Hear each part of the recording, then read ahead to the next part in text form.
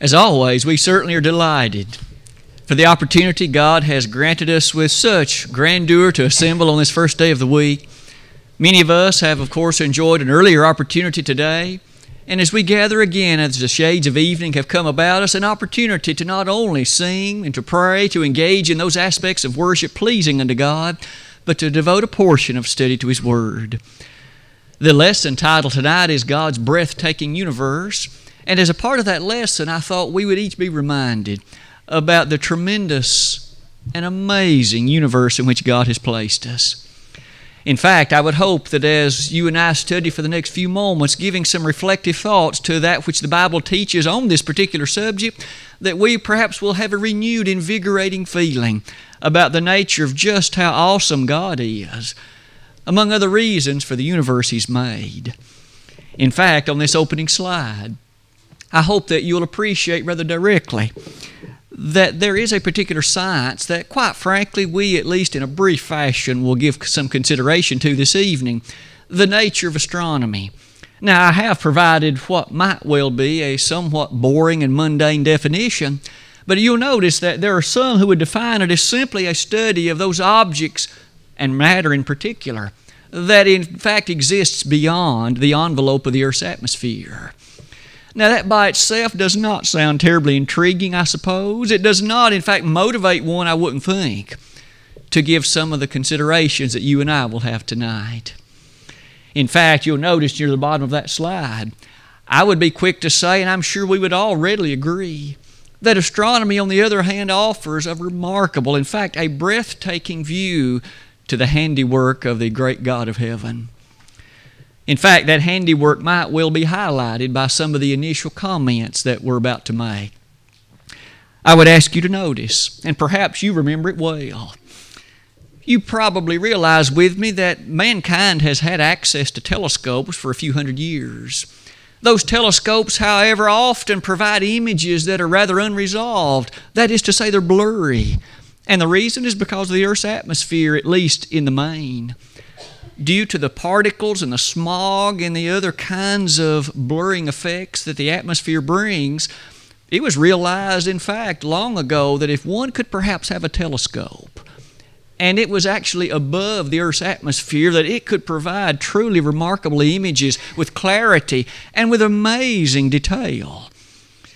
You'll notice that in 1990, the human family did put into space what's now called the Hubble Space Telescope.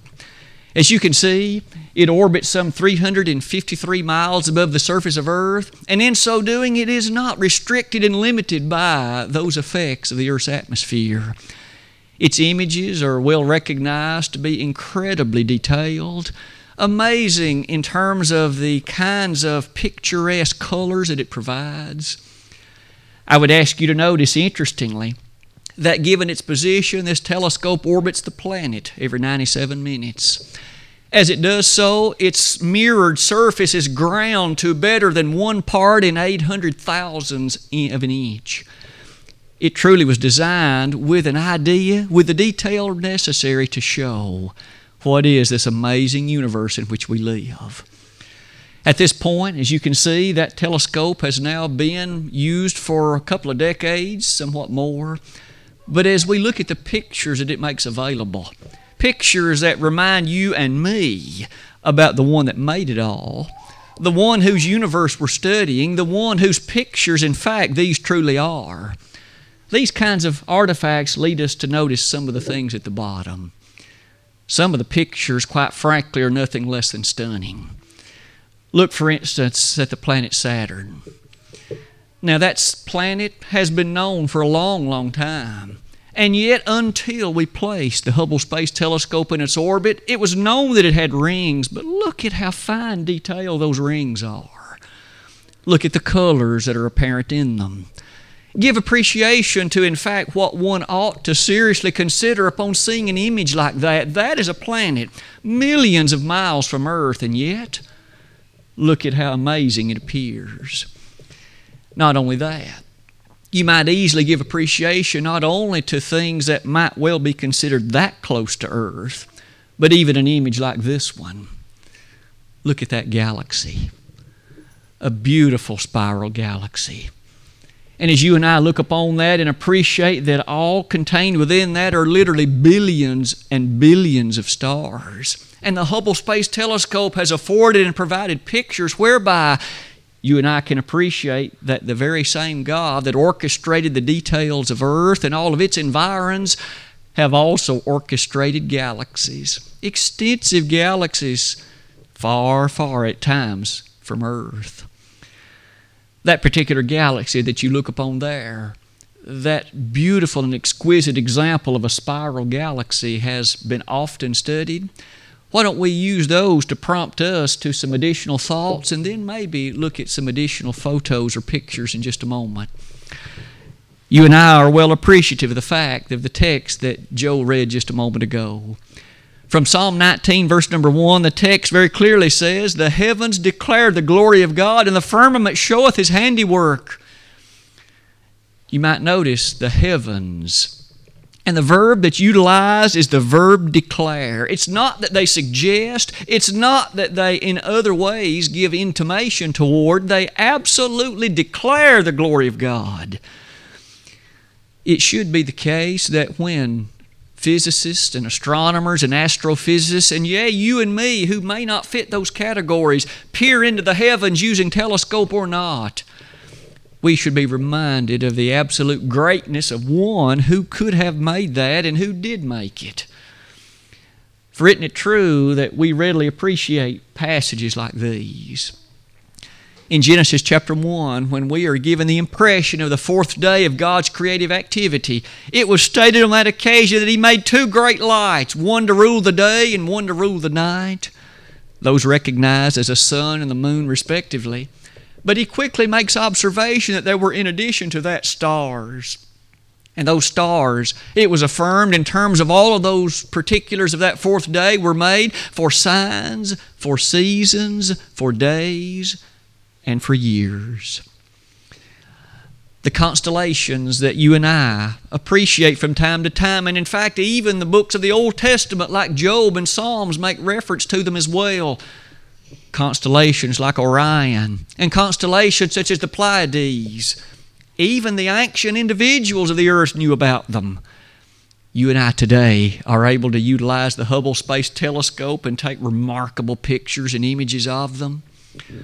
I would ask you to give thought to some of the words of wisdom found in the Word of God touching subjects like these. In Romans chapter 1, verse number 20, "For the invisible things of Him from the creation of the world are clearly seen, being understood by the things that are made, even His eternal power and Godhead, so that they are without excuse." The Apostle Paul even commented, did he not, about the invisible things of Him from the creation of the world, and yet he affirmed they are clearly seen. One, it seems, has to try to miss them. One has to make great effort to not reach the right conclusions. You and I just noticed the rings of Saturn, and we saw the characteristics of that incredible galaxy, spiraling character. You would think that one of the first conclusions upon looking through a telescope and seeing that would be how great God must have been to have fashioned this. The universe could have been boring and mundane and dull, and yet He's filled it. He's literally filled it with amazing and stunning things that should point you and me, and yea, all that would look, to the fingerprints of the one that made it. You'll notice another passage to which you and I can readily appreciate is probably the most famous image that the Hubble Space Telescope has produced. It is this one, often called the Hubble Deep Field. May I suggest to you that that image is truly a breathtaking scene. Think about the smallness of the ultimate area which was resolved in that image. It would be about like taking a tennis ball and holding it at the distance of a football field from you. That's all that is in the heavens, and look at how much is there. Every one of those bright spots that you and I see in that, they're not simply single stars, they're entire galaxies. There are literally millions and billions of stars in every one of the little bright spots that you see. My God made that, and your God made that. and He overrules all of it with the absolute declaration and majesty of His glory and power. God made that. And the Hubble Space Telescope has just presented me and you a picture of it. When you think about the degree of this universe in which we live, isn't it truly a breathtaking thing? Doesn't it time and again remind us of just how great God must have been to orchestrate it and overrule every single point in it, moment by moment? The Hubble Deep Field.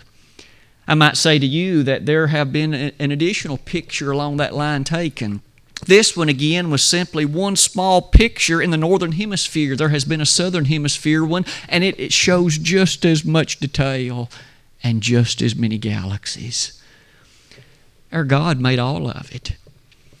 In addition to all of that, perhaps this picture you'll appreciate too.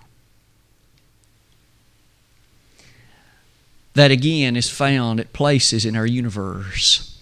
It looks so intriguing, doesn't it? In fact, that has a rather unusual name. It's called the Horsehead Nebula. Looked upon from the right perspective, it has the appearance of a horse's head.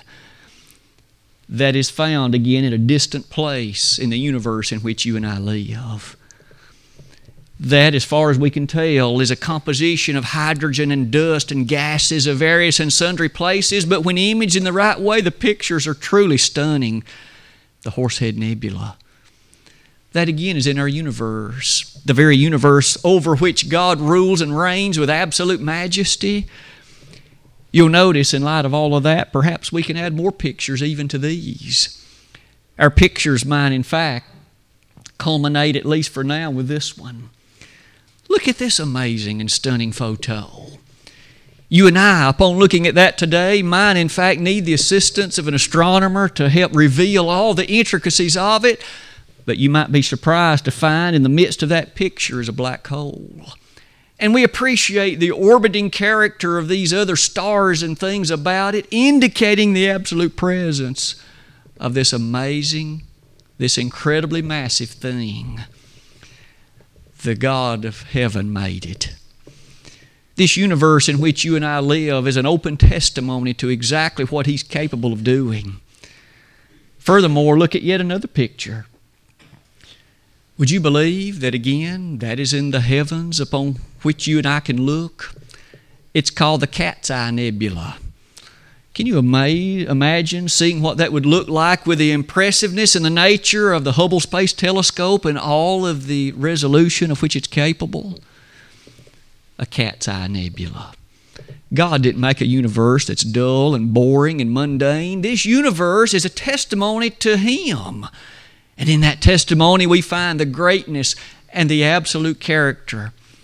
You and I can learn so many valiant lessons by appreciating the nature of this universe that He made. One by one, as we look at all of these photos, this particular study could have been extended multitudes of times. I would suggest to you that all of these photos, in fact, are freely available on the World Wide Web if you're interested. All you have to do is Google search for the Hubble Space Telescope, and in fact, there's a website, and on it are myriads of openly available photos. Pick your favorites and just be amazed. One by one, as you and I proceed to these next ideas or conclusions, our interest tonight is not a dissertation in astronomy. It is impressive to see these pictures, but may I suggest the overwhelming message of the Word of God is to point us to the one who made all those pictures possible. The one who, in fact, about whom we're now about to study. Look at some of the verses that I've asked you to consider. There's no question that upon looking at the heavens and the cosmos and the features of it, you and I could readily agree that it is spectacular. In fact, it is breathtaking. But the overwhelming message of Scripture in passages such as Psalm 113, verse number 4, is that God is greater than the heavens. His glory stands reminiscent and supremely able to exist above it. You'll notice also in Psalm 57, verse number 11, as it spoke there about the greatness of the heavens and God's glory is yet above it. You would think, wouldn't you, that an astronomer or an astrophysicist who first saw images like these and was utterly astounded by them would immediately fall on his knees and pray unto the God of heaven. But yet so many find other supposed explanations, and they find other supposed reasons to claim there isn't a God. And yet they look at these images and they find other evolutionary presentations to supposedly describe them. Foolishness and folly to the absolute height. The universe, as you and I have learned earlier tonight, in the beginning, God created the heaven and the earth. Genesis chapter 1, verse number 1. And in that verse, we find the opening presentation. This took place at the beginning. It wasn't sometime thereafter. In the beginning, God fashioned this universe. And as He fashioned it, He did so with the absolute detail over just a very, very few days. It didn't come into being over billions and billions of years. The principal date given to our universe is a little over 13 billion years. Scientists seem so fond of utilizing that word and saying, all the evidence encourages us to conclude this universe is between 13 and 14 billion years old. No, it isn't, because God in His Bible said that it's not. You and I know very well that the proclamations and the claims of science may often differ, but the facts of Scripture remain unchallenged. In 6 days, Exodus 20, verse 11 says, in 6 days God made the earth, the heavens, the sea, and all that in them is. That doesn't leave anything out. It was made in 6 days. That is not 13 billion years, a far cry from it. Not only might that be quickly affirmed, but you and I notice that these images that we've seen are just a foretaste of challenging us with this thought. I would ask you to notice. If this universe that God has made, this universe in which you and I in the flesh can dwell, if it has this stunning and spectacular kind of character, what must heaven be like? The place where He dwells, and the place where the saved and the ransomed and the redeemed throughout all the ages are one day going to be. If His universe is like this, just how great must heaven be? Sometimes we sing a song with that very message in it, don't we? How beautiful heaven must be. Perhaps John gave us a foretaste of that in the Revelation, didn't he? As we arrive at chapters 21 and 22 of the Revelation, the very last 2 chapters in the book of God, we find him on that occasion. John, what do you see writing a book? John saw this cubical city coming down out of heaven. It had 12 foundations of the finest gems and stones known to the human family. It had 3 doors on all, or 3 gates, entrances, if you please, on all of its sides. It had a street of gold in it. But you remember, it was described in other bountiful ways with the exquisiteness and the extravagance and the glory that you and I would anticipate relative to God. I want to go there, don't you? If this universe was made by Him, and you know that heaven must be far grander because of verses like these. You notice, to your attention, I would call 2 Chronicles 2, verse number 6, and a thought restated a bit later in 2 Chronicles 6:18. As Solomon in his wisdom made observation about the temple physically that he was building, he was quick to claim that even the heaven of heavens cannot contain thee. Not just the heaven, but the heaven of heavens. You see, our God is that grand. Some physical edifice, some physical consideration and amalgamation of space and time cannot contain Him. He's grander and greater than that. This universe should just give you and me a brief consideration and foretaste of just how great He really is. Surely, in light of those things, some of these verses are quick to come to our mind. Isn't it true that the Scriptures so often point us in a direction like this? We noted earlier about in the beginning God created the heaven and the earth. And that creation mentioned in Genesis 1 verse number 1 is a creation that stood throughout the entirety of the Word of God and is frequently referenced. How often did Ezekiel look back upon it and make open statement about God's creative activity? As if that wasn't enough, what if we think for just a moment about bringing things close to home? We've looked at some pictures of the far distant recesses of the cosmos. What about this planet on which you and I live? Is His handiwork also as clear and as evident?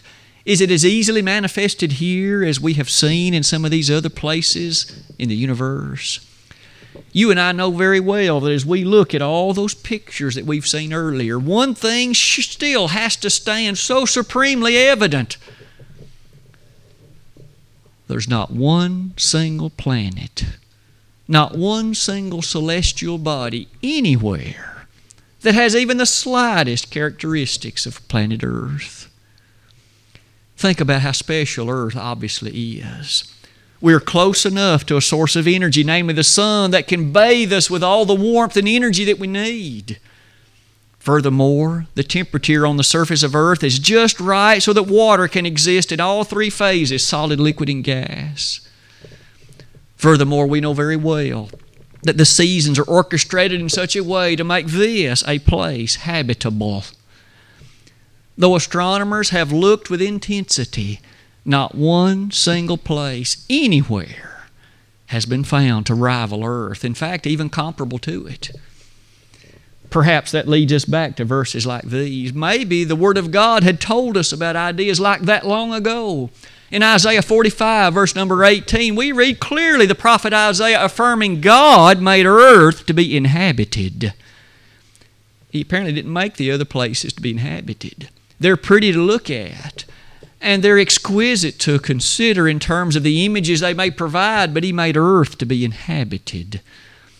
We have an atmosphere, and we have water, and we have sunshine, and we have the other attributes that make life not only possible, but comfortable in many ways. Perhaps you can see in addition to that, we have a statement in the 115th Psalm. In fact, near the close of that beautiful psalm, the God of heaven, through His inspired writer, asserted, I have given earth to the human family. He gave it to men. Wasn't it true in Genesis chapter 1, He did tell Adam and Eve, you have dominion over the earth. He gave them the especial challenge and charge to reign with a bit of supremacy over the creation He'd made. The other parts of the distant cosmos, you and I recognize just how different they are in that sense. The beautiful habitability of earth. Look at this picture. No one would doubt that that's a beautiful and stunning image. Look at all of the stars existed and how beautifully bright they are. And yet, not one single habitable place of which we have any knowledge. Isn't earth a very unique testimony to just how finely detailed God has orchestrated things for you and for me? Our scientist friends sometimes are quick to tell us that life happened on earth because of some lightning strikes long, long ago, and suddenly some proteins and amino acids came together and it started to live. Hogwash to the utmost. Life didn't come about that way. And the Lord God formed man of the dust of the ground and breathed into his nostrils the breath of life. And man became a living soul. Genesis chapter 2, verse 7. There's how life came about. You and I know well today that no matter how long one waits, inanimate things will not become alive. It doesn't. That's been known for hundreds of years, and yet scientists still parade that in front of our students as if it's fact, and it's been disproven for centuries. Inanimate things don't become alive. The God of heaven instills things with life. You and I, in particular, will be the subject of some matters next in our lesson. You'll notice furthermore, as we think about this picture. A moment ago, I asked you to think about planet Earth. Look at how it looks like from the Hubble Space Telescope. The beautiful waters of the oceans, the land masses and the white clouds. We haven't found any of that on these other planets. And let me say to you that in light of some things, It is true that certain other celestial bodies have some kind of an atmosphere, but often it's noxious and deadly. It's made of poisonous gases which could not contain anything alive. And look at what God has given to us. An atmosphere of oxygen with some carbon dioxide and the other things necessary. Our God did that, and it wasn't accidental. Some of these thoughts, I hope, will challenge us yet again to think about some additional statements in the book of God relative to our subject tonight. We've highlighted briefly, more recently, our thoughts concerning planet Earth. But of course, you and I know that what makes Earth so special is not just the planet itself. God made it to be inhabited, but He made it to be inhabited by you and me, human beings, the very zenith of His creation. Have you ever pondered the nature of that sequence in His creative activity? Day one was light, this inanimate thing, and you and I realize how important it is. But day two, the cosmos and the distant firmament that you and I so easily understand. Day number three, plant life arose, the waters were gathered together, and dry land appeared. Day number four, the sun, moon, and stars, all inanimate things hanging in the heavens. Day five, the life in the atmosphere and the oceans of earth. Day six, land-dwelling creatures like cattle and dinosaurs and dogs and cats. In all of that, we finally arrived near apparently the close of day six, man. The zenith of His creation, for man was made in the image and in the likeness of God. A fact stated not with respect to any of the other things He had made. Made in the image and in the likeness of God. I trust that you and I then should never feel unloved. We ought to never feel depressed or overtly discouraged, for you and I bear the very image of the very God of heaven, the one that made this universe we've studied. And out of all the interest and all the details of that universe, He's even more interested in you and me. Let's develop that thought like this. Just as surely as we're made in that remarkable kind of way, doesn't it highlight then just the kind of characteristics that the human family should have? God calls us to a high plateau, a very special godly living. You'll notice that's because of the way He made us.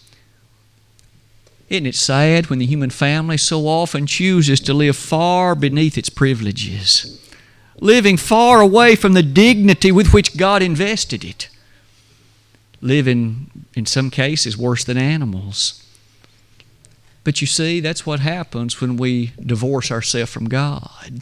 It's what happens when we have no interest in His book and keep it out of the lives of our youngsters and our older ones alike. The Bible tells us so quickly that God, in fact, had such great interest in earth and those that dwell on it, that the New Testament in particular tells us an unbelievable story in some ways, but a story that we know is true because it says it is. God sent a part of Himself for the creatures living on that planet. They, in fact, chose to do what God did not like. They chose to transgress His will, and in that state they were lost. And God loved them so much. He loved them so much. He sent a part of Himself, not just to teach them, not just to set before them example, but to die for them. To die for them. They, in such ingratitude and unthankfulness, in fact, were happy to carry out the sentence. They nailed Him to a cross. What about verses like Hebrews chapter 2, verse number 9? By the grace of God, He tasted death for every man. That was Jesus the Christ. God, you see, didn't send His Son for all those nebula and cat's eyes and things we've seen earlier. Those are beautiful to look at. But there's something far greater. Your soul and mine. There's something worth all of eternity, and it's your soul and mine. God sent His Son not for all those distant places and planets. He sent His Son for you and me. And He sent His Son that you and I might enjoy a relationship with Him, having been freed from our sins, having them forgiven, we could enjoy fellowship with Him. 1 John 1, verses 5 and 6. perhaps you can appreciate from Hebrews 9, verse 28. The closing verse of that 9th chapter in the Hebrew letter. The Hebrew writer pointed out so swiftly and so powerfully. So then Christ was once offered to bear the sins of many, and to them that look for Him shall He appear the second time without sin unto salvation. Notice He was sent to bear the sins of many. He wasn't sent for the moon. He wasn't sent for the far distant planets like Saturn, as beautiful as it may be. He was sent to address the sin problem. And that brings us right to the inhabitants of planet Earth, you and me. As you can see furthermore, the testimony of God's love is so wonderfully presented, isn't it? For God so loved what? The world.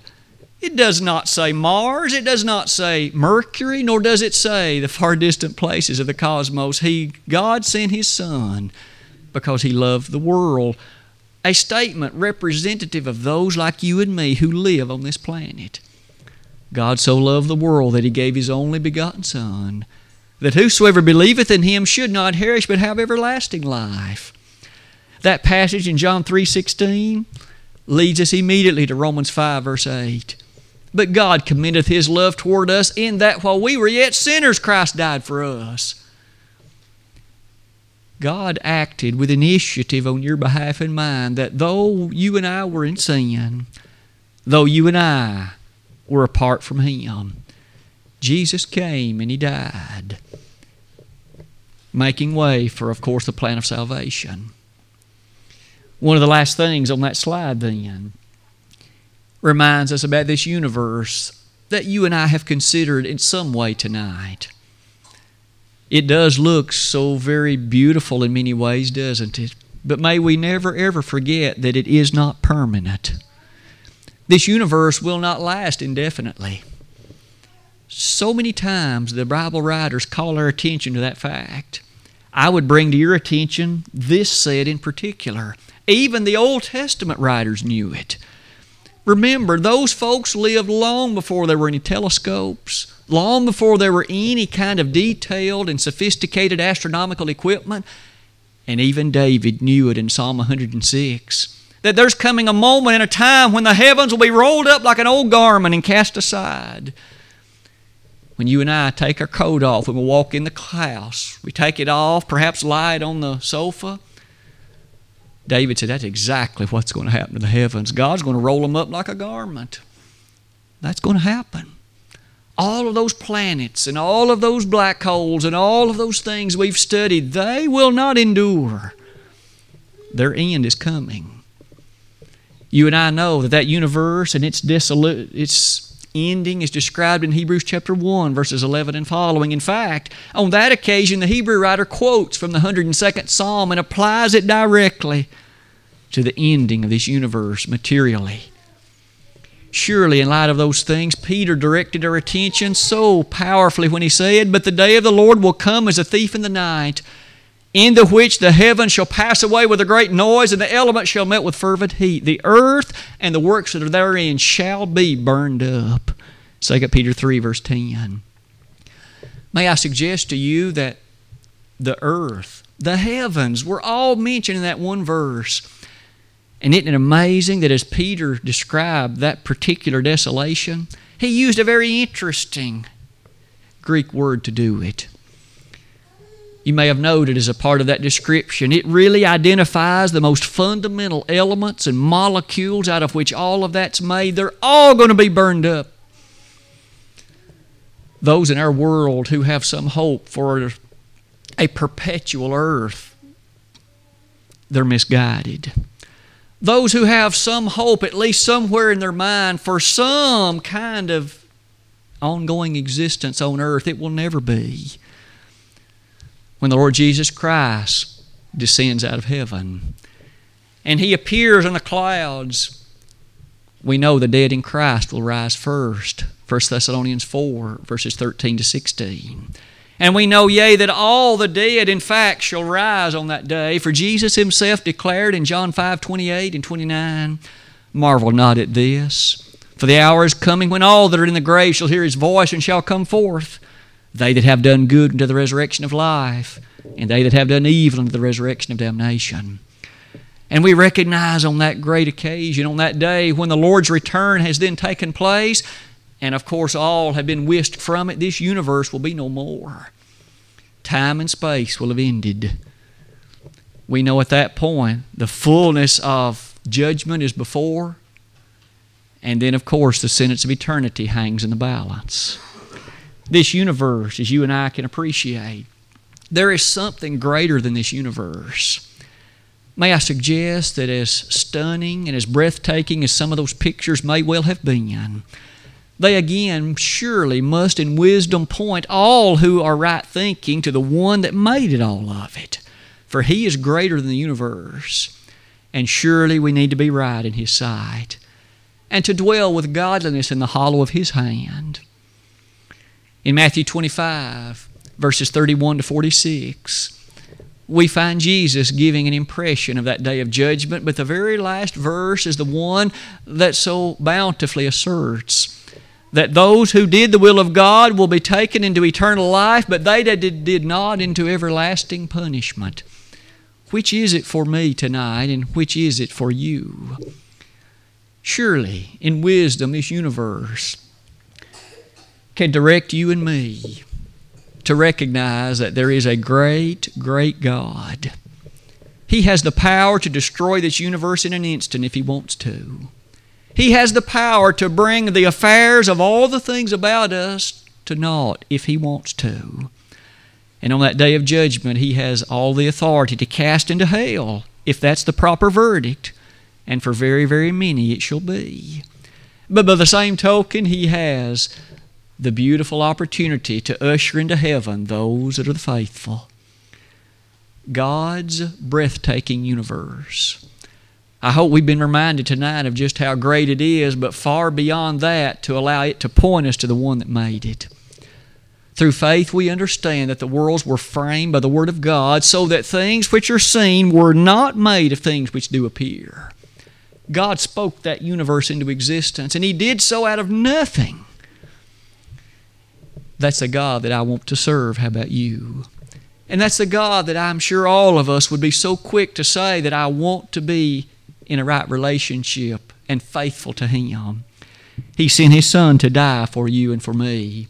Tonight, have you been washed in the blood of the Lamb? To borrow the words of Revelation 7:14, is it such that you can easily say that in baptism you were saved? Borrowing the words of 1 Peter 3:21. The plan of salvation, the one that the Lord Jesus Christ Himself came to give His stamp of approval to, is this: you must believe that He is the Son of God, John 8:24. You must repent of your sins, Luke 13:3. You must confess His name audibly in the hearing of others, Romans 10, verses 9 and 10. You must be baptized for the remission of sins, Acts 2:38, and Romans 6, verses 3 through 5. If you haven't attended to that, why not tonight? The waters behind me are prepared. Everything is ready. You could leave this place tonight with your sins washed away and ready to pillow your head in comfort and ease. If you have become a Christian at some former moment, and you maybe by way of the universe have come to appreciate just how exquisite and great God is, but over time you have slid from faithfulness. You have in fact forgotten the God that made all of that. You quite frankly have become a servant of the devil. There are only two masters, and if you're serving the devil tonight, don't leave this building that way. You see, we can pray with you and for you, and we'd be happy to do it. Just like Simon did in Acts the 8th chapter, when he in fact had erred after he himself had been baptized, he admonished Peter to pray for him, and Peter was happy to do it. And so too would we be tonight. If we could help you in any way tonight, we're going to stand in just a moment and sing this song of encouragement, and may we be reminded that the universe points us to the glory of God. For indeed, the heavens declare the glory of God, and the firmament showeth His handiwork. If we could help you in obedience tonight, won't you come while together we stand and sing?